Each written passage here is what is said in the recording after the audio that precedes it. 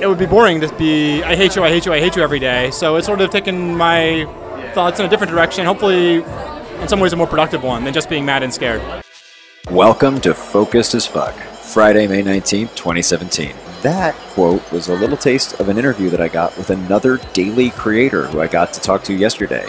But first, I'm here in a new Apple store, 3 days in a row. This time on Fifth Ave. I'm making it my personal mission to record in every single Apple store in the New York City area. If it sounds a lot clearer, it's because it is, because now I'm recording from my home studio.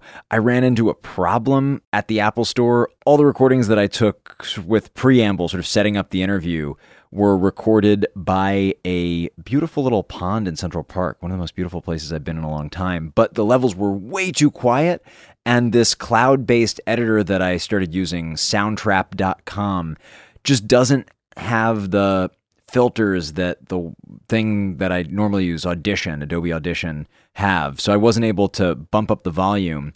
However, I found a digital tool that I'm going to experiment with, but not today, because I've got to get to bed like ASAP, because I have to be up at 5 in the morning, tomorrow, 4:30 in the morning. Oh my God, I have to be up so early for this half marathon tomorrow. But long story short, I found a cool new thing that I'll be experimenting with over the weekend, Auphonic.com, that supposedly is going to automate like leveling and making my sound clips sound amazing.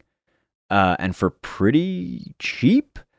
And I fell into a really bad rabbit hole. I'm supposed to be in bed already, but basically I am going to potentially be able to get automatic transcripts from the Google robots for like super cheap.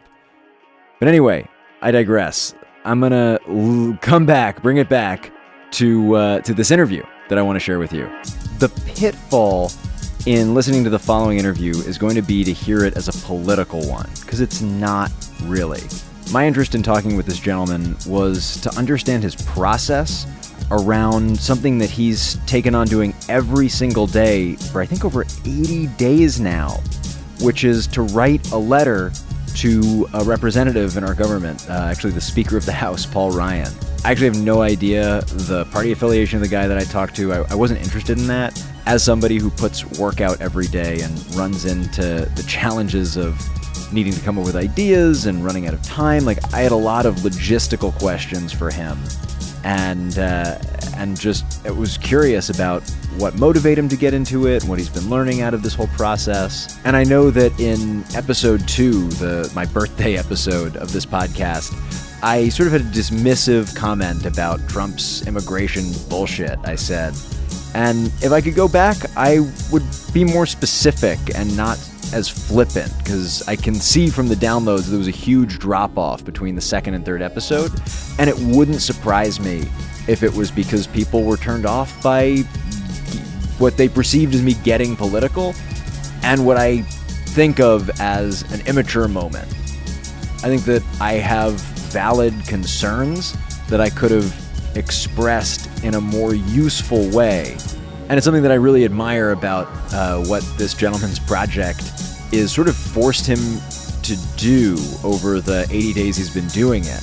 It sounds like in writing a letter to Paul Ryan every day, and I assume that he's more on the liberal side, but probably more on the moderate side than somebody might assume from hearing this interview. But that's, again, not the point. What I really admired in listening to this person talk about his project was how writing these letters was forcing him to change his mind and see this person that he initially had such strong feelings towards and maybe judged, to see him as a person and come to find common ground with this person. I love what I've been hearing Cory Booker talk a lot about in the podcast. He's a senator from New Jersey, which is, to be a patriot, to love your country. You really can't go very far without also loving your countrymen.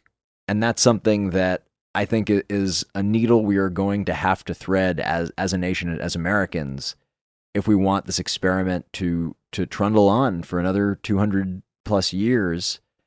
And I'm interested in that. I think that there is a way forward, as much as it is not necessarily going to be perfect for, either side. And it's not just like there are two sides, but it has been feeling increasingly polarized. But anyway, this is about daily creation. And I want you to listen to this as an interview about daily creation, not about politics. So I hope that makes sense. I'm going to shut up and I'm not going to edit this down because I don't have the time. I need to go to bed. So without further ado, check out this interview. So I'm here with a fellow daily creator. This is a good friend of a good friend. Just my first name, just Sam. Yeah. So this gentleman's name is Sam, and he. Why don't you tell the people what are you up to? I'm working on a project where I write to Paul Ryan, the Speaker of the House, every day. So I've been doing it since February, and I think it really came out of the. I started, I think, close on the heels of the immigration ban order, the first one that was announced, and like a lot of people, I felt very scared and very helpless, and I wanted to have a concrete action that I could take, and the project sort of grew out of that impulse. What was your hope with writing the letter every day? For what do you want to get out of it, or a result were you interested in, or were you more interested in the process?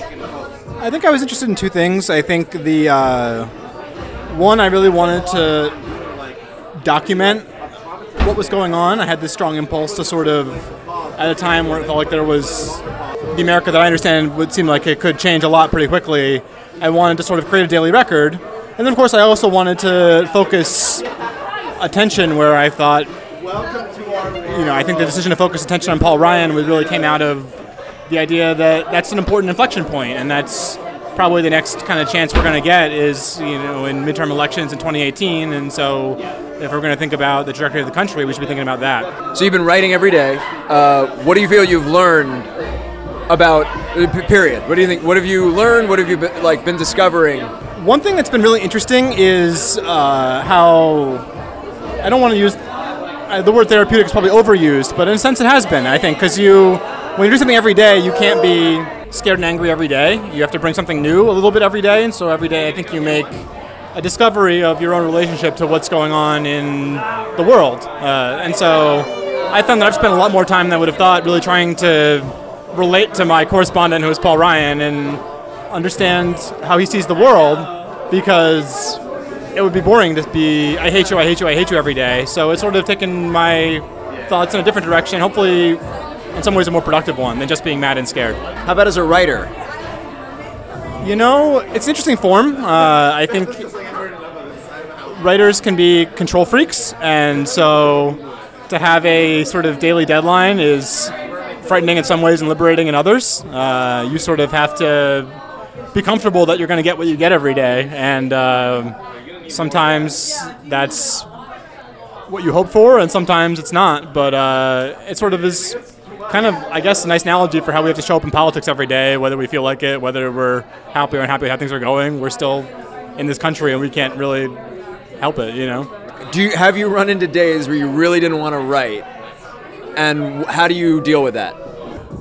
When I'm really stuck, I take a lot of solace in my reading, so on days where I really feel like I have no connection to this guy and I just can't think of anything to say, I find something that I want to share with him. So, I've done some cutting and pasting of passages from the Greek Stoics or from Macbeth, from founding documents. So there's a lot of things you're like, I feel like I can find common ground with you. It has to be here somewhere. So now, probably he's not on my reading curriculum exactly, but still there's a hope there, of this connection that I want to find.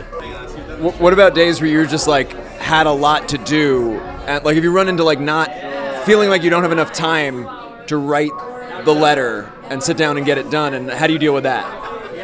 There have been periods where I'll write ahead a little bit if I'm traveling or something like that. So, sometimes I'll write, maybe I had a couple of days and mail them to him day by day. Although the risk of that is sometimes events get out ahead of you. So, you do some last minute revising. But, so yeah, the workflow is an interesting challenge of, but I think I sort of think about it in week by week blocks. I sort of am thinking, do I have, a kind of reasonable flow of material for the week that's coming, and I take it from there. Any other, I guess, like to wrap up, like, what's the thing you most think about when you think about your daily commitment to do this? I would say I'm now approaching my 80th letter, and I would say you can do this stuff if you just get started. You really can get involved, and for me it's been empowering to just sort of start and get deeper into the project and see it develop. Do you think you're going to stop anytime soon? He hasn't written me back yet, so I can't stop yet. This has been Focused as Fuck, brought to you by Kinda Evil Genius Productions. Music in this episode has been by Junior85 from freemusicarchive.org, and I'm your host, Zach Valenti. If you love this show, there are 4 ways to show it. Number 1, share it with someone you think might love it. If they don't listen to podcasts, show them how to download it. Number 2 and 3 are to leave a rating or a review. A rating just being like a 1 out of 5 stars, and a review being that plus maybe a little paragraph, which is awesome, on whatever platform you listen to podcasts. Now, I'm counting the ones on iTunes, and if we hit 200 by the first Sunday in May, which is just a couple weeks away now, I will do another 30 days of Focused as Fuck. And the final way is to subscribe wherever you listen to podcasts.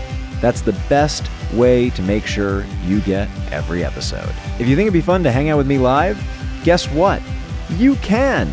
Every single Sunday, I host Self-Care Sunday live on my YouTube channel. Go to zach.live, hit that subscribe button, and when you do, you'll see a little bell icon that you can press to set up notifications. Join the notification squad. It's a cool thing to do and the best way to know when I'm going live and when I upload new videos, which I do sporadically, so that's the best way to find out when.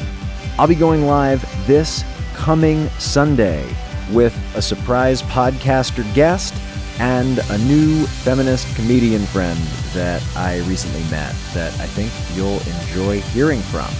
So tune in at 12 p.m. Eastern Standard Time. It's going to be an extra long stream from about 12 to 2:33. So yeah, I look forward to seeing you then. I hope you can make it. And as always, thanks for listening, and until tomorrow.